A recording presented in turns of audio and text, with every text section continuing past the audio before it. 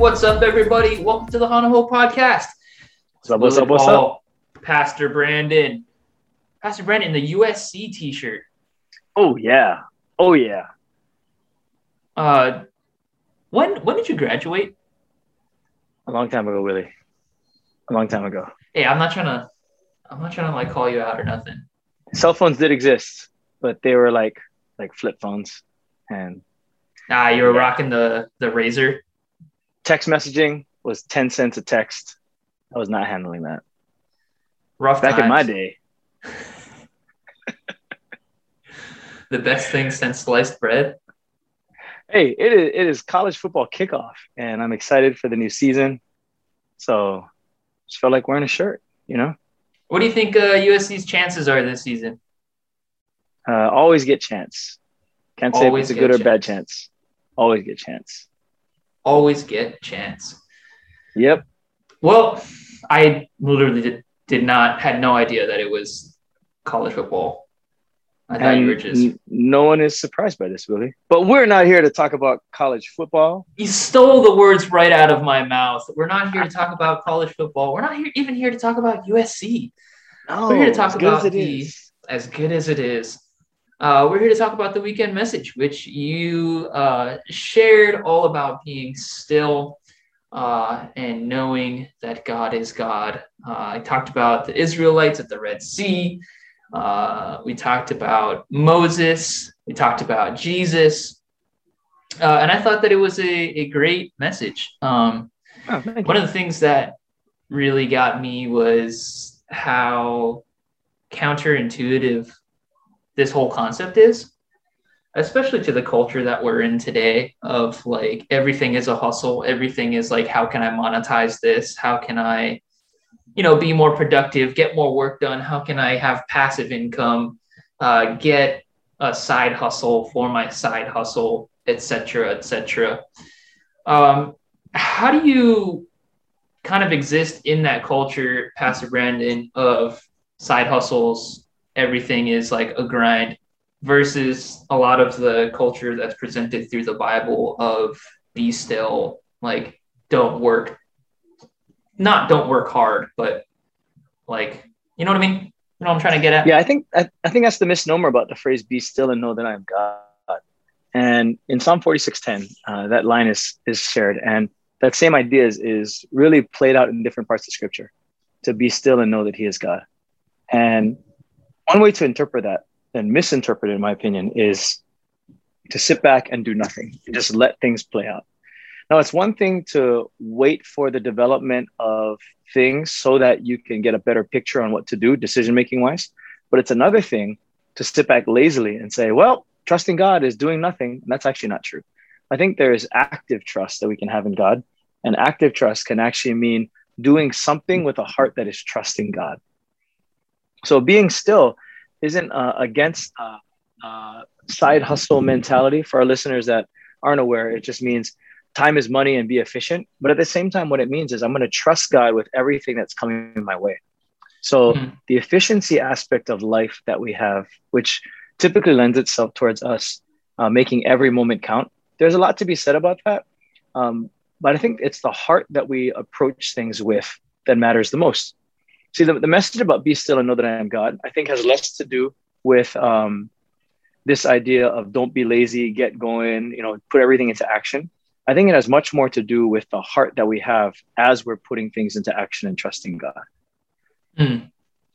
Yeah, I agree. I not to say that like, the idea of being still is like the not doing anything, sitting at home, just waiting for God to put something like all the pieces to fall together on their own. But I think of like the life of Jesus, how when he was at the peak of what he was doing, going and preaching into thousands and everybody following him, he would like disappear and just be like, all right, I worked and now I'm going to go like spend time with God. Where I think that a lot of like conventional wisdom nowadays would say like, no, you've got all this momentum and you've got to like capitalize on it. And like one thing should feed into another and then feed into another. But he would just, all right, here's what I'm doing.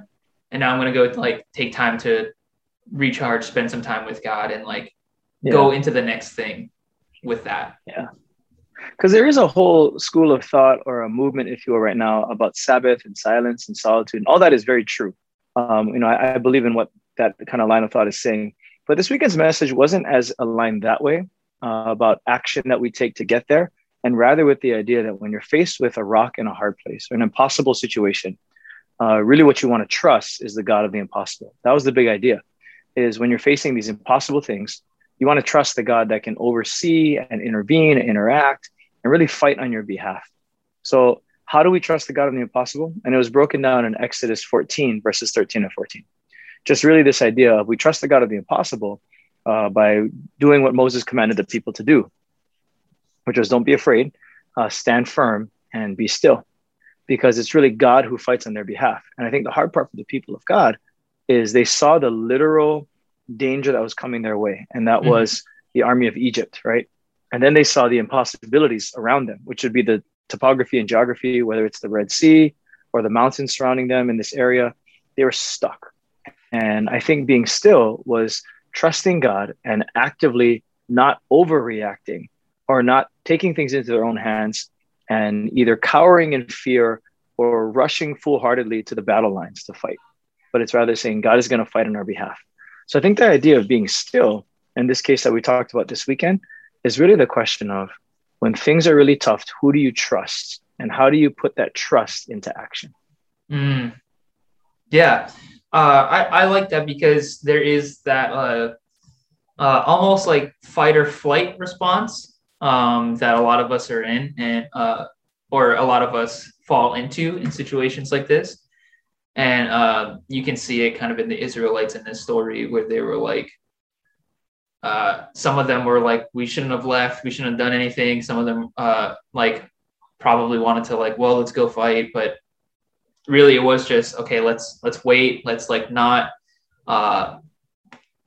as you said, overreact. Let's not like do anything rash just because it's like in our faces right now, but let's wait for the Lord. Pastor Brandon, do you have any tips for like, if you are in a situation when you're in between the rock and the hard place, on like how to remind yourself not to have these reactions and to like take the time to wait on the Lord? Yeah, I think evaluating what it looks like for you in your situation to trust God is a big deal. See, trusting God sounds very conceptual, like there's not a lot of strong action steps to do. And that's probably because trusting God, while general, can be very specific to your situation. For example, if you're someone who's having a hard time trusting God financially, things aren't coming in the way you thought they were going to be coming in. You're looking at your budget, you're underwater. Trusting God could be picking up a side hustle and driving Uber and getting a side job. If you can, I mean, you're able to do so, you can. Trusting God could also actively look like evaluating your budget, keeping track of where your money's going. And that's a way of saying, God, we're going to trust you with all that you bless us with. And we're going to trust you by cutting out some of these conveniences and leisure things that we've bought, and instead look at how do we be faithful with what you've given us. If you're single, or you're in the dating scene, or you're in a time where you're looking for what's next relationship-wise, trusting God can mean not just giving in to whoever is at your doorstep. Because as I've often heard, like the right now person is not always the right person.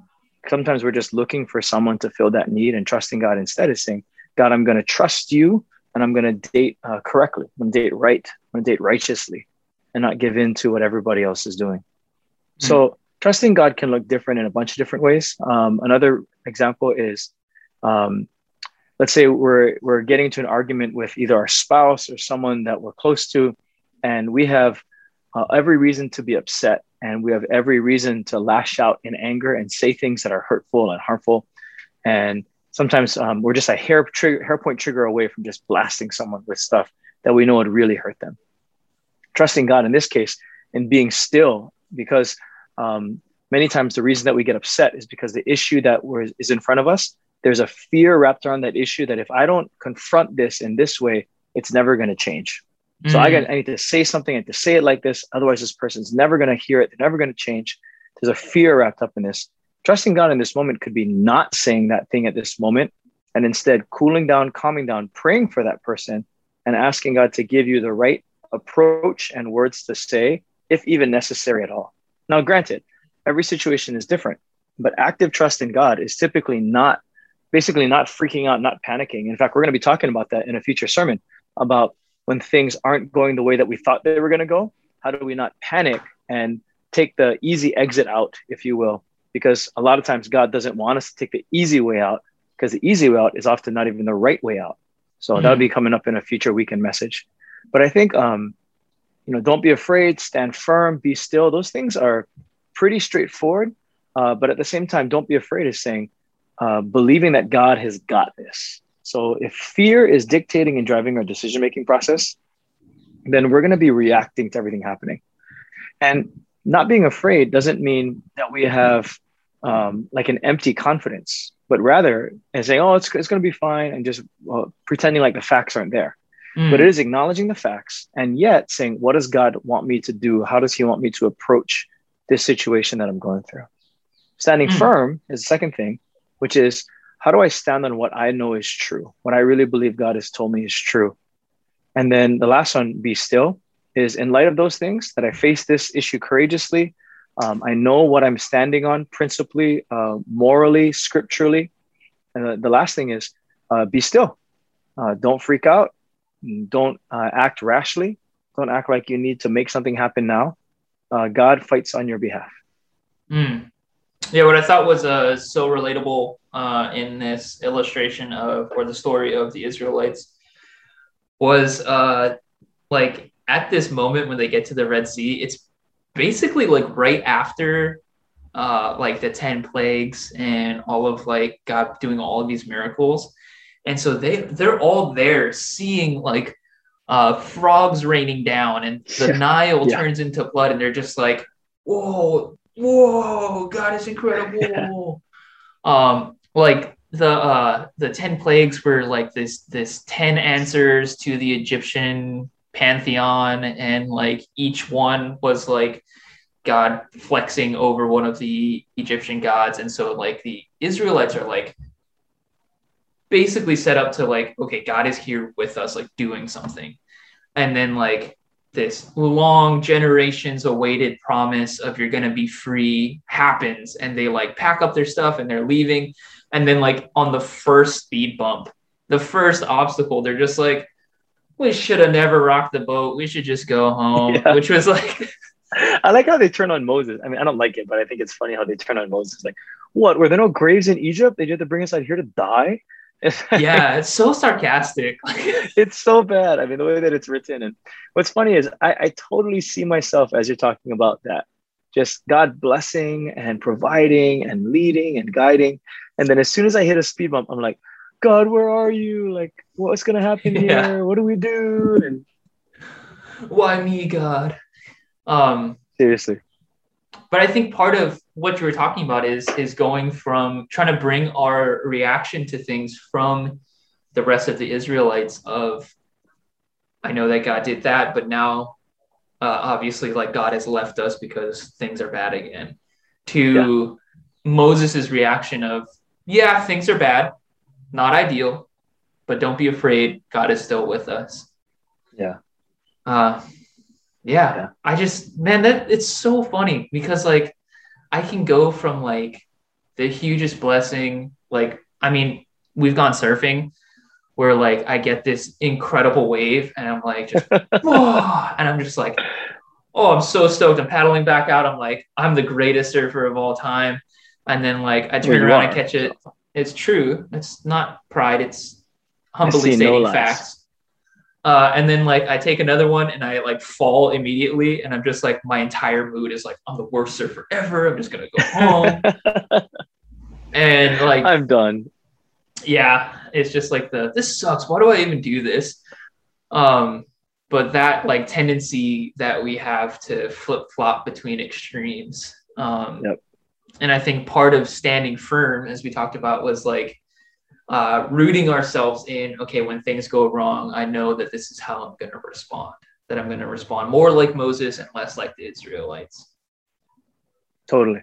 And you know, what's funny is, what's really worth mentioning is when you look at the account of it, God actually leads them into that area. And it's not like this was out of his control, or as if Pharaoh goes after the Israelites, and the Lord Almighty is like, whoa, whoa, whoa, don't do that. Like God says, I'm going to harden his heart. And it's almost like he's setting it up for a bigger miracle to happen. And because God leads them into that area, God commands them that way, saying he's not going to do that for their harm, or, that's going to ultimately be for their demise. But rather, God leads them there so he can continue to show his mercy, his miracles, his grace, and really to make a big statement in their lives. When I look at my life and I look at the times when it felt impossible, I wondered where God was through all of that. And some of our people who are listening right now, you might feel the same way, where you're looking around going, I have no idea where God is. But just know that the story that's consistent throughout scripture is the Lord is sovereign, he reigns, and it's not a negative thing where he's going to do what he wants and you have to deal with it. That's just the way it is kind of attitude, but rather God is sovereign and he reigns. And because of that, he sees you and he's with you, even as hard as it seems. And there will be a day, whether it's months from now, years from now, where you look back and go, wow, like God was totally with me through all of that. And as the Israelites look back on this episode of the Red Sea, they celebrate it because as impossible as it seemed, God totally came through. And that's why it's a foundational part of the story of them as a nation. Yeah, there's this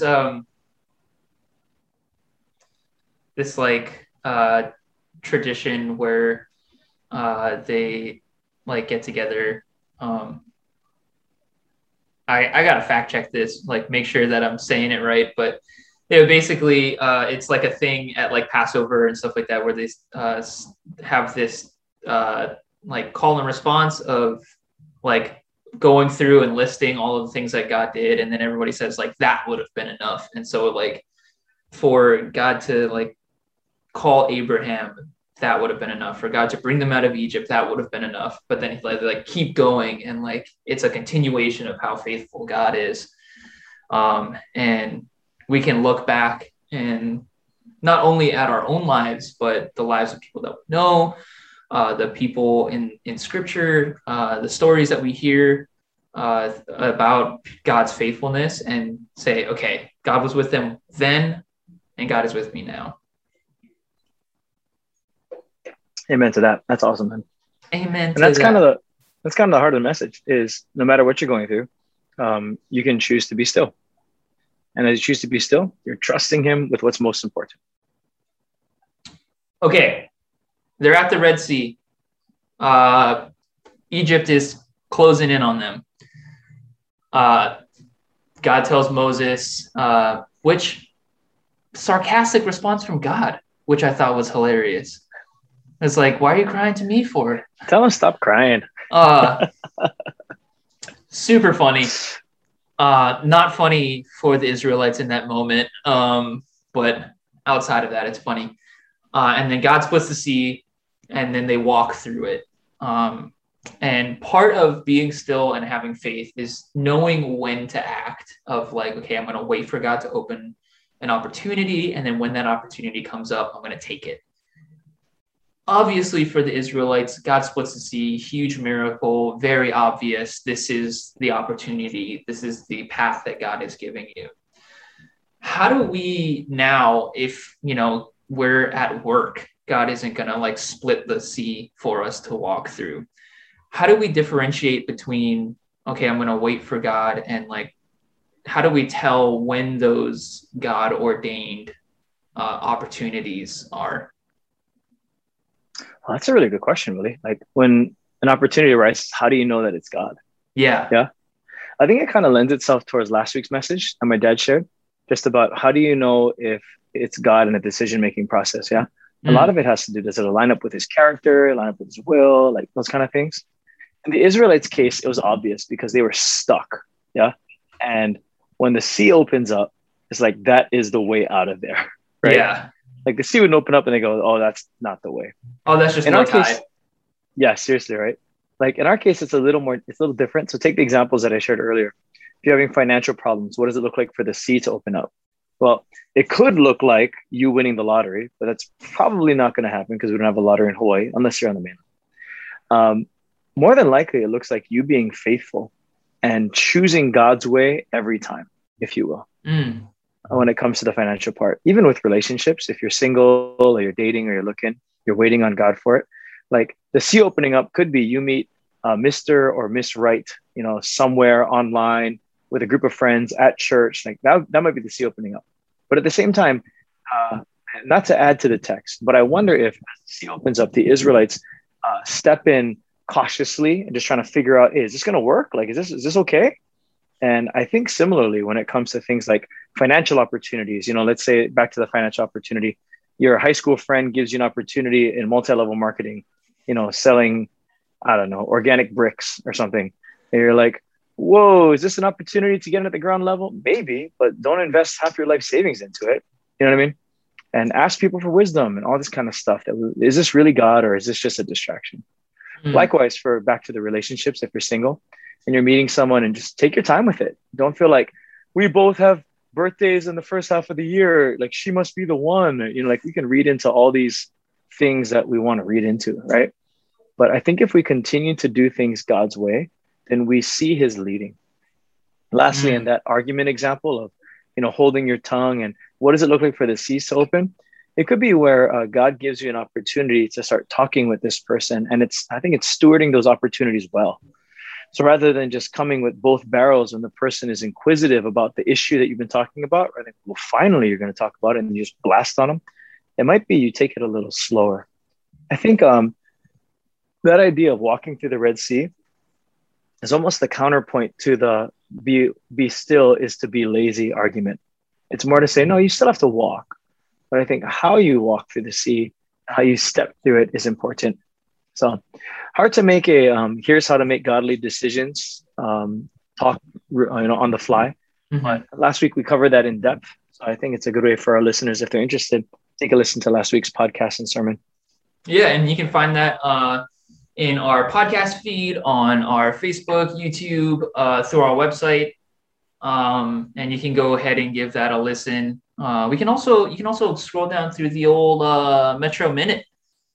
Each one has like a recap of the sermon, and you can kind of just skim through it and get kind of the main points, or you can go back and listen to it. And it is really, I really like how these past few messages have kind of been building on each other, where it's like, okay, here's how to like make these godly decisions. And then now it's like, wait until God makes the opportunity and then go for it. And then it's like, well, how do I know it's the God opportunity? Well, we talked about that last week of like, here's how to like the filtering system of how to make those decisions.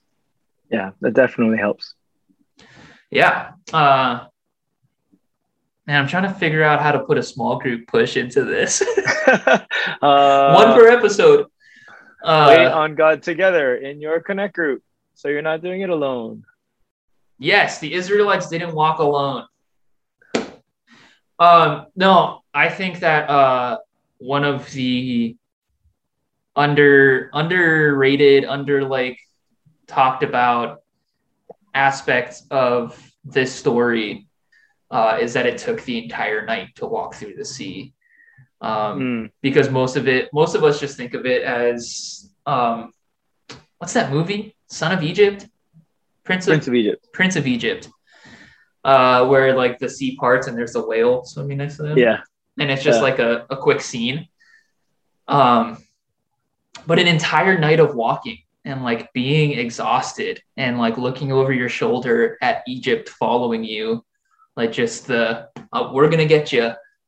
And like having that faith, because I think that a lot of times we get it into our head that like when God provides an opportunity out, it's going to be like a quick fix. It's going to be, okay, that was the obvious solution and we're going to take it and then everything's better again.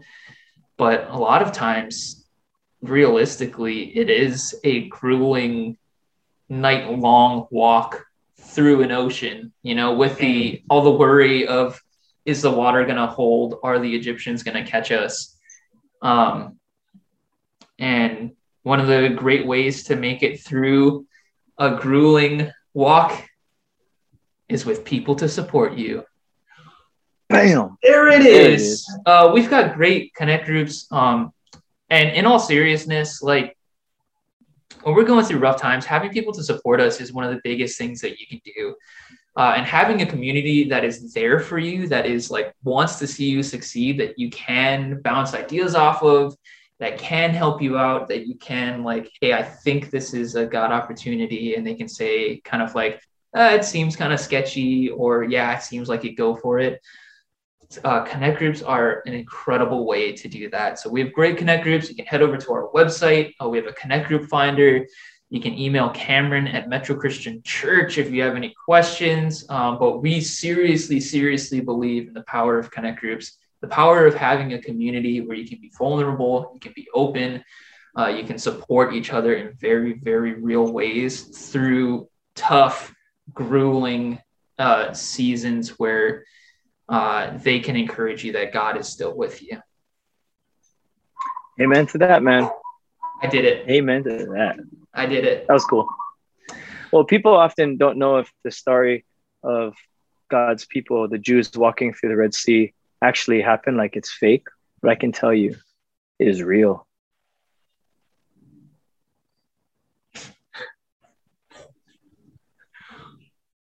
Oh, Pastor Brandon, you been doing yoga lately? Because that one was kind of a stretch.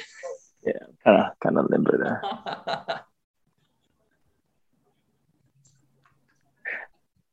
Some people think it's real heavy, but it is real light.